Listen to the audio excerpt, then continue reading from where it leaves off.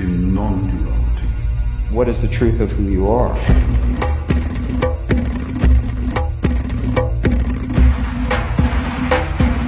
Welcome to the Urban Guru Cafe.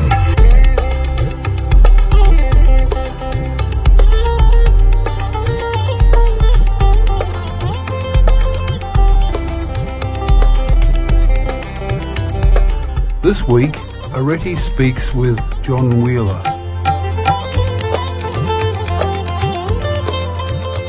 You say you must already be present as the one to whom that experience must happen, whatever experience it is that we're talking about. Can you explain that for us, please?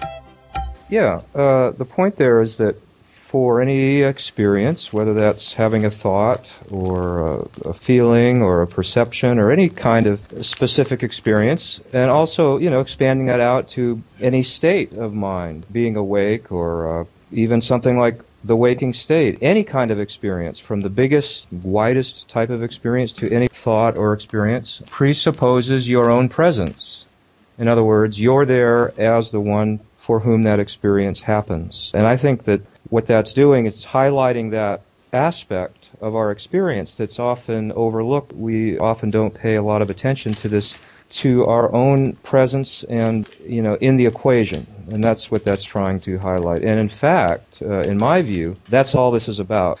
It's just being or, itself. And that being is not simply being, but it's also aware. So that presence, or that what's being pointed to, is that undeniable presence that's both existing and conscious of everything that's happening, or aware of everything that's happening.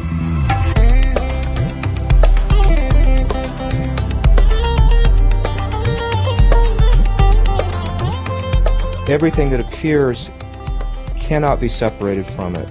But the reason I like to start off by pointing to that is because we want to recognize that first and see what we're kind of talking about. What is this presence? And then from there, we can look at appearances and experiences and thoughts and see what they are in relation to this. And then, of course, we'll see that they cannot be apart from that either. One thing I would like to stress, though, is that those appearances are appearances of that. They're not the same as that. They're not saying that any individual appearance is the being, or that is synonymous with the being. But it's like the wave on the ocean. The waves can come and go. They have no separation from the ocean. When we talk about all the experiences being non-separate from our being, so that's true, but I guess my point is saying that first we recognize that being, or that consciousness, or our own presence, and with that recognition, we can then understand how all of these experiences cannot be independent of that.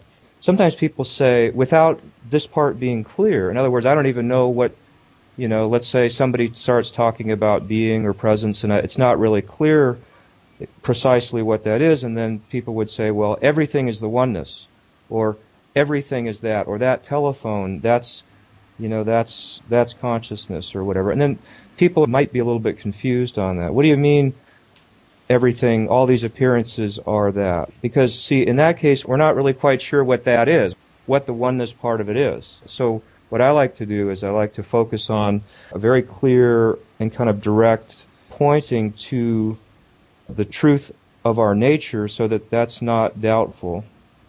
And then from there we can look at these other things to discover how that they're not separate from that, but not to try to make a kind of an intellectual assertion that says everything is the oneness when we're not quite sure what that oneness really is.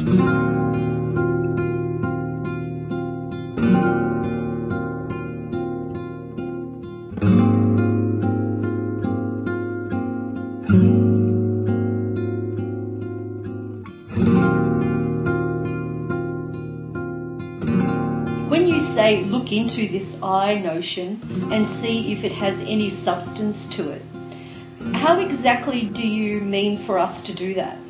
Explain the process, because of course the first question people are going to ask, who is this I that is going to look into seeing if this I has any substance? And Bob's answer to that is always, well, this I that you think you are. I mean, how do we physically, experientially do that? How do we look in to see if there is any substance to this I notion that we're holding about ourselves? Well, first of all, what I found is that it tends to work a little bit better to look at the true nature of what we are. In other words, what we were just talking about. There's this being and knowing essence that is at the core of all our experiencing on this foundation or on this core presence itself. So I found, and I'm just talking from my experience of this, is that what was actually the most important point was to be very clear on what is being pointed to here as this kind of positive truth of who we are or what's real. Because, it's such a key aspect of this. So I like to really, really focus on that to make sure that's clear. Now, this other discussion of whether there's a separate I and how we would look for it and so on and so forth, that's a little bit of a different discussion, but, we can certainly talk about that too. My view of that is that that's a way of talking about where the experience of limitation or suffering or inadequacy or something like that comes in, to kind of trace that to its core in our experience. And that's that notion of that separation. Because, in other words, if we just abide in this moment with no concept, just as what is present, there is no suffering. There's no seeking. There's no problem. There's no separation at all. In fact, there's nobody there. There's no definition of any limited entity at all. And so that's it's perfectly full and complete. And yet, in life, when that aspect isn't really clear, we can experience a sense of separation or limitation or suffering.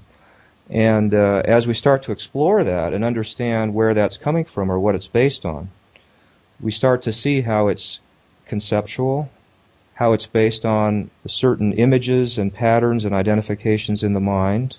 And when we continue looking at that, we discover that the root of those concepts is the notion that what I am is a limited, separate, defective person that somehow stands apart from the deeper truth of things. And so in exploring that concept, to see if that concept is true, that's what I'm talking about, looking for that. So when we're curious about what is the root of this conceptual suffering that we may feel, and we understand why it ultimately comes down to this notion of the existence of a separate self, then we're looking into our experience to see, is there any evidence of such a thing? And it brings us actually back to the same thing that we're starting with, and that is when we look to see what's truly here, there's no separated individual person at all. It's just a pure concept. In a way, what you're saying is very different from how people may construe that investigation. So what you're in a sense saying is that investigation is pointing to that same sense of being that is always there. It's not pointing you to find something, because there's nothing there except for that knowing that exists, and within that there is no separation and there is no you. So in a way, all you're doing it's not a practice. It's actually another way of pointing you to that beingness. It's not an exploration that needs to happen again and again. Yeah, I found that, once it's turned into a practice, then the notion of the practice or the attainment is, again, based on the assumption that somehow you've separated from this natural being itself. Essentially, what you find is there's this notion that might arise that I stand separate from the being. And that becomes the basis of all of our troubles. You can't be a seeker or a sufferer or have a question or a doubt or a problem as that pure non-conceptual presence. And so the root of all of that activity is always this assumption that I've moved apart from that I've somehow stood apart from pure being itself. So when we question that, to basically look and see, have I separated from that? Have I moved away from the pure awareness itself, however we want to point to that, to see if there's any evidence that there has been any actual separation. And what we find is we find the exact same insight that we saw originally, which is all that we discover is our identity as that pure being itself. Exactly like you say, we don't find anything. We find that the assumed separation isn't real, hasn't happened. It's created by belief and buy-in into the thoughts that are arising. Yeah. If we're just very direct in our experience of feeling any kind of limitation, it's a concept of being separate and limited and being somehow cut off from the deeper harmony of things. And they're all the same thing. Every question, every doubt, every seeking, every worry, every fear like that, everything in the mind that arises is always rooted in that core assumption. And that's why, rather than having to tackle all of these issues, like psychological issues, like trying to work it all out, right? Once we can see that it's all an extension of that core assumption, then all we have to do is look at the core assumption. And it's not a practice. It's just a looking to see if that assumption is true. And in recognizing that it's not true in our own direct experience, then the belief in that concept is overcome. Give me some examples of how it is that this notion of a separate I appears to give rise to suffering. Okay, so let's say that I have I've been reading spiritual books and I hear something called awakening. And I feel like it hasn't happened for me. And that somehow if I could only have whatever that might be, then everything would be whole and complete and I would be okay. Well, we fall into this thing where we're saying, I need to be awakened, and then we just move forward based on that concept and don't really challenge that. So we get to work on our awakening, but that's not the actual depth of what we're looking at here, because the truth of it is that notion, if you look at the way the language is, it's expressed as I am not awakened yet. So there you've got the I thought. You have that assumption that I, as this entity, has to then have this special experience. We think that the awakening is going to be the thing that's going to fix the problem. But we don't realize that the so-called problem is the assumption of the existence of the I.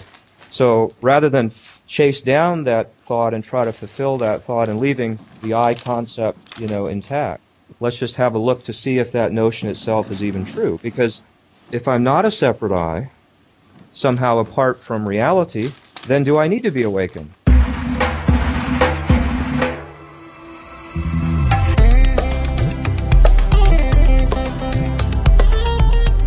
This was pointed out to me by Sailor Bob, and it was very profound, because you realize all of the limiting thoughts and experiences always are rooted in that initial notion of the me. It's always me, not good enough, not complete, not enlightened enough, not deep enough, don't understand it enough, I'm not where I need to be, and so on. But it's always a commentary about the nature of this I thought. And even if we get into non-duality, and we're doing our retreats and meditations and study and our investigation, if that I notion is not being recognized, it doesn't matter what we do, because we could be doing spiritual activities for decades on end, but if the core notion is still assumed as valid, there's no completion. There's no fulfillment in that, because we're still, in our gut, at our core level of experiencing, we're assuming that we're an incomplete person.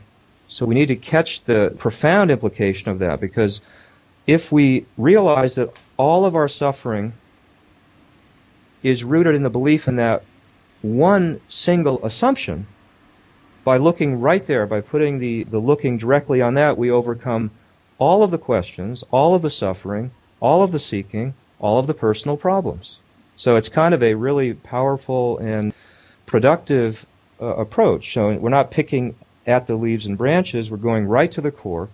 And exactly like you say, that question, though, is actually the same exact question as when you say, who am I, or what's the truth of my being? It's the same thing, because when you look right to the core of what is the nature of what I am, you find that non-conceptual presence that never had a problem. It's like a coin with two sides. You can kind of look at one side or the other, but you're still looking at the same coin.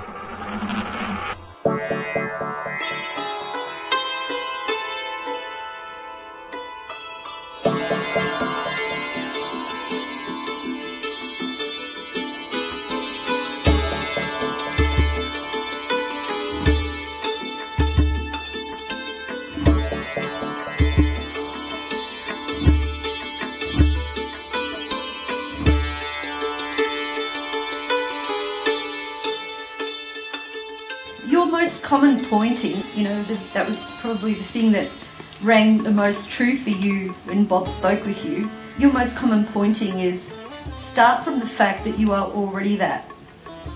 Can you explain what that means exactly? And of course, we're obviously retelling the story with another set of words. It's like we're kind of getting a way to begin to look at even what this is all about. And so you get some kind of pointers and some orientation, right, that kind of get you moving in the right direction. And so there are these statements. We might read things, we might hear different kinds of things that are talked about, and we start to get a sense that there is a deeper truth, that there's something worth knowing, there's something worth experiencing that is very profound and somehow gets to the bottom of this kind of issue of what's real. And I think one of the common themes, one of the common pointers throughout all these types of discussions is that there is a reality or a deeper truth, and then you get some pointers to it. Maybe they talk about being or consciousness or awareness or emptiness or whatever it might be. But I think that the most important thing that's really stated, though, is that they say that this is what you are. In other words, your own nature is what this is. In other words, that reality. And your being is this. So once we grasp that, the whole discussion really comes down to a realization that the whole point of this is to know who I am, to know the nature of my being, nothing else. There's nothing, that we're going to find out there somewhere. There's no experience that we're going to have. There's nothing in the future or in the past or anything. Yeah. Can I just say, so in a way, you already know that. You already know what it is that you need to know. It's already there, you're saying. You're already that. You're already that. Yeah, so Sailor Bob sat down with me one time a few years ago, and he said, do you know who you are? Do you know what's being pointed to?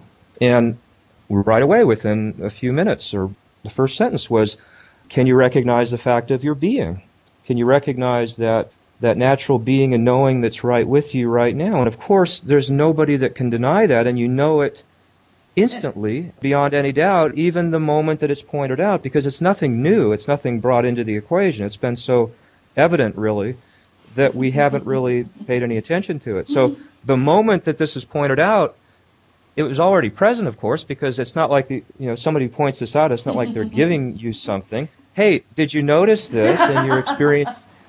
Yeah. And of course, you look, and instantly, without any, you can't say, I am not. You can't say that somehow this knowing nature isn't here because, again, this is this necessary principle of your own presence and that aware nature which is allowing all the experiencing, or experiences, as you say. So that's what's so interesting about this true nature and who we are, is that and what makes it powerful is that this cannot be contradicted. It's like logically impossible to deny, and there's no doubt about it. And that's what a lot of us in our life are kind of caught in doubt or wondering what about this, what about that, and we're trying to kind of absorb all these concepts and try to come to some kind of stability through the mind, and it doesn't really work. And one of the things that brings us to this kind of discussion is this realization often that we really haven't been satisfied. We haven't really been able to find something that is beyond any doubt. And so the one thing that is beyond doubt, even right from the start,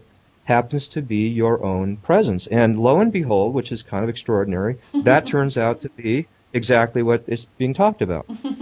And what you're looking for. Yeah, what you're looking for, what you are, what needs to be here for any other experience, something you can't deny, something even your mind can't deny, because even your own mind cannot say, I am not. So this is what, you get brought to, very directly, because this is like a master key. It's like the ultimate solution.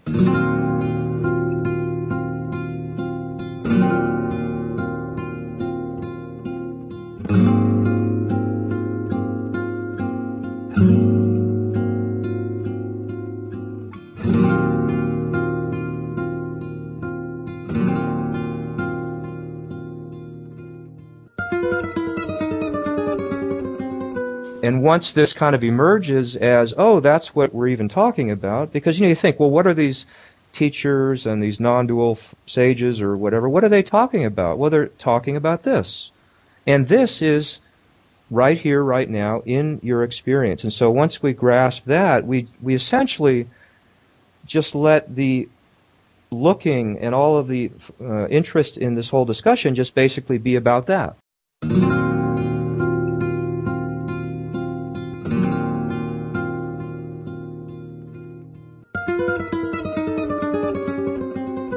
This is here, it's undeniable, it's the fact of our own being. Since it's who we are and since it's always present, let's just be clear on it. Let's not have it mixed up with all kinds of concepts and assumptions and all kinds of labels about whatever the mind has put on it, but let's kind of strip all that away and just see what is the nature of my being. And we'll find, actually, that without all of these concepts that we've picked up, it's perfectly whole and complete and needs no enhancement, doesn't need to be awakened, doesn't need any enlightenment, it doesn't need to live a teaching or go deeper into anything. And that's the beauty of it. And that's the difference between this and some other approaches where they still talk to you as a seemingly separate person who, needs to have their awakening and then get it and live the teaching. And someday when you line up the cards all just right, that everything's going to be okay, but they're still talking to a concept. Why would you talk that way unless you still believed in the concept? So this actually cuts through all of that. It's the end of spirituality as we know it. It's the end of the spiritual concepts, because before the next thought appears, you already are what you are, and that's the thing Sailor Bob talks about, full stop. Because in this moment, there's not a thing wrong.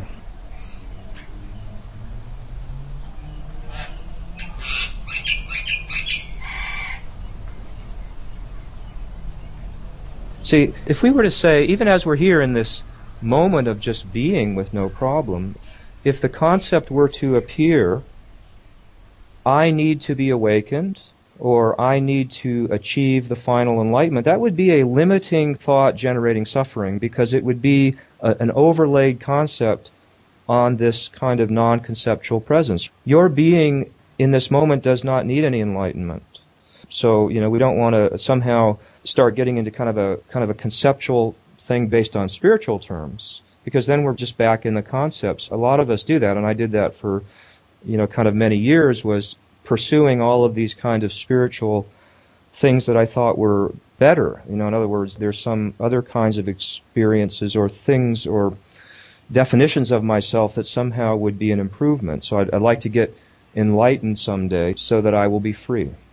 And what I didn't see, and what we can see now, anybody can see this right in this moment, is that you do not need that concept to be free, because, the being is pure freedom itself. And so it just kind of undercuts that. So when you look and see what we're saying here, you're not going to be a spiritual person anymore, and you're not going to be seeking anything, even if it's the exalted, awakening.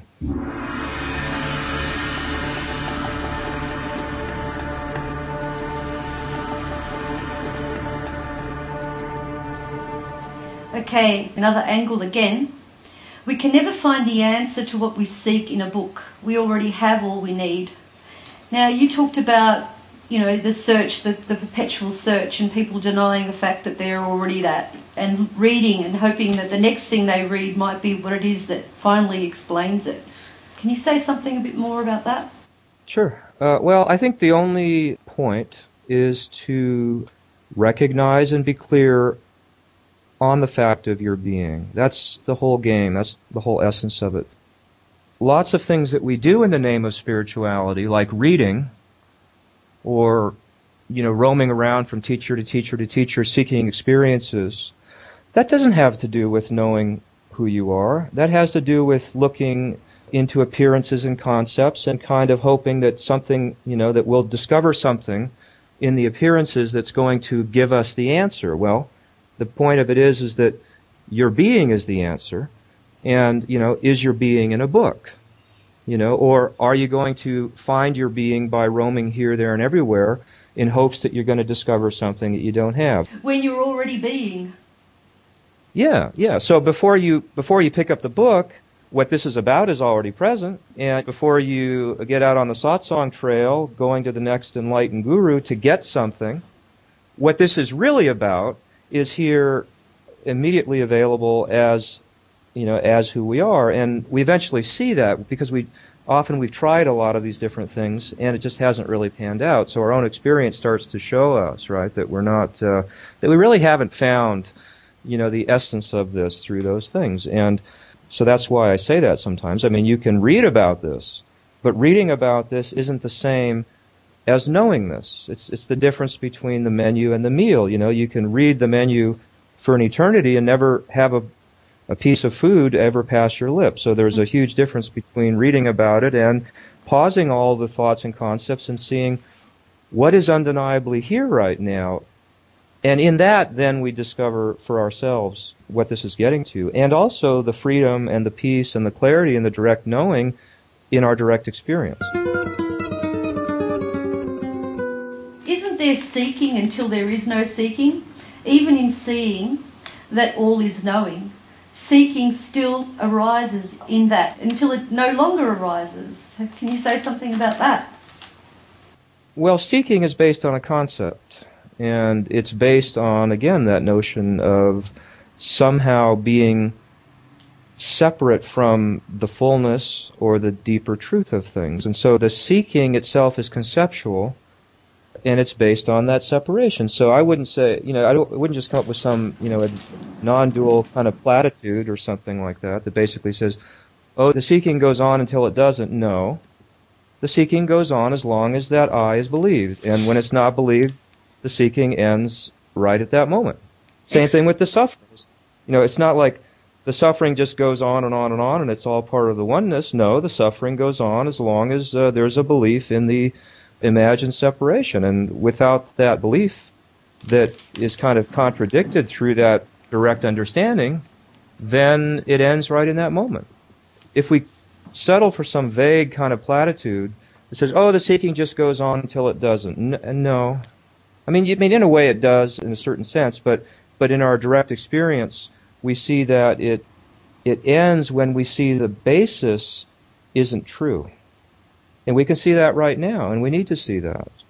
Because otherwise, we're just sitting there hoping someday the seeking will end, and when it does, then it will all be okay. Okay, I've got two questions here. This first question comes from a woman called Linda who posted it on the site, and she said, I wonder if any of the talks posted might be able to discuss the purpose, value of deep meditative experience and the value of these for seeing non-dual reality. The light, Bindu, Jhanas, Metta, Siddhas, where do these fit in the scheme of things? Obviously, if we look around the world in these traditions, there is a way that often these things are discussed in different ways, based on the ways that certain people saw this, the ways that certain people had particular issues or questions that were important for them and their experience. And, there arose these kind of relative pointers and approaches, and it's all very custom and very unique to a particular situation because from this ultimate perspective there's nothing wrong with you and you need nothing. So if we can go right to the heart of that and just grasp the essence of it, then these discussions are kind of moot in a certain sort of a way. But even as we're discussing this, depending on what we assume who we are, there's a kind of a conversation that arises out of that. But it's all based on you take your starting point. If you take your starting point as I'm a body in the world and I'm a separate person and that's what I believe, then there's a kind of a discussion around that. Do this, do that, look at this. But if that's not your basis, if that's not your assumption, then the issue never arises. Like I never talked with Sailor Bob about breath control or lights or subtle experiences because I wasn't even interested in that. The basic point that I had seen was all of those things are impermanent phenomena. They come, they go. There's no lasting truth or happiness in those. They don't have to do with my innate identity. Why would I even be remotely interested in any of that stuff? But I'm not saying that, there is probably a time in looking back in our lives, in my life, many years ago, I can remember times when a lot of those things were very interesting at that time. I thought that they were important to that what spirituality was somehow about. But as I went along from kind of one thing to another and kind of got down to the essence of it, the interest in those topics itself naturally kind of fell away. Because you realize the issue is not about spirituality at all.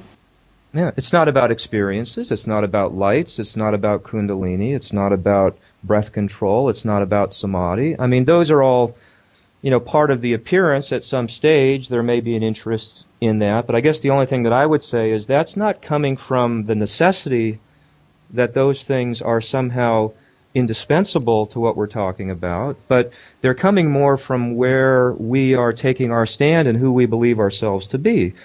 So, if somebody just adamantly saying, I am this body, I am separate, then, there's a kind of, the discussion is kind of limited by that core assumption. But if we can kind of get beyond that one to see that, that our being or our nature isn't really the body or the thoughts or it's not even an experience, it's not even an object, really.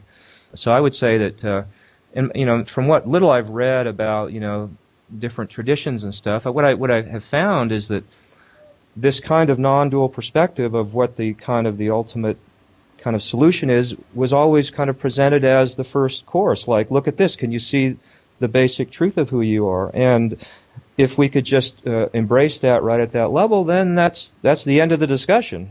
Go live your life in peace because there's nothing wrong with you.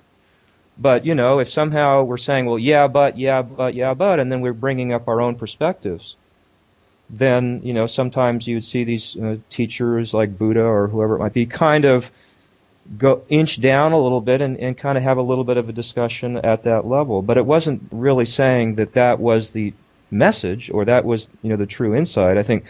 I'll stand pretty firm on, the true insight about all of this stuff is always what is the truth of who you are. And I guess one comment that I would make on those things, none of those things in and of themselves will be sufficient, and they won't bring the freedom from the seeking. That they will always be something that always leaves you somewhat incomplete. In other words, you're still in that becoming or that flow of time. But if you don't know who you are and the core concept of what your very being isn't really clear, then just having a vision in and of itself, or achieving a peaceful mind, or whatever it might be, that in itself is not going to get to the bottom of these things. So I think one thing that I would say is that those things, at best, are some kind of stepping stone or intermediate kind of discussion but certainly not any kind of a final answer. Or even like a sedation, a bit like meditation can become like that, where people go into this sort of state of denial and think that they're really calm and holding it together and are detached, etc. Yeah, that's an interesting one too, because I think at some stage along the way here we start to realize a kind of a basic truth, and that is our mind is generating the suffering or the questions or the problems that we have. So we start to realize that the mind itself is creating our sense of limitation. And so one of the things that we kind of come up with sometimes is that when we start to get a glimpse of that, we think things like, if I could just get the mind quiet, or if I could get the mind to stay peaceful, then that would be the answer.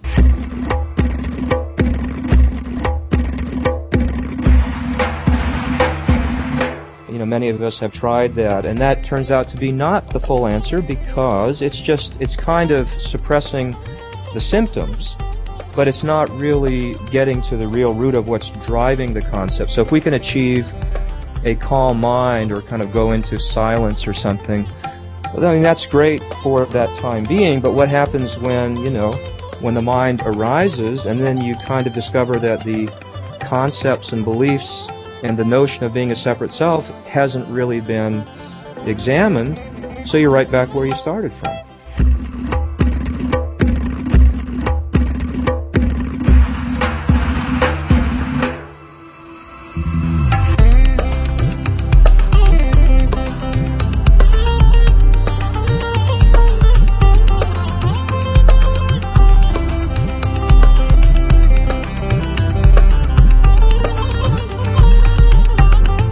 have been listening to the Urban Guru Cafe. Our guest this week, John Wheeler. This was part 1 of a series.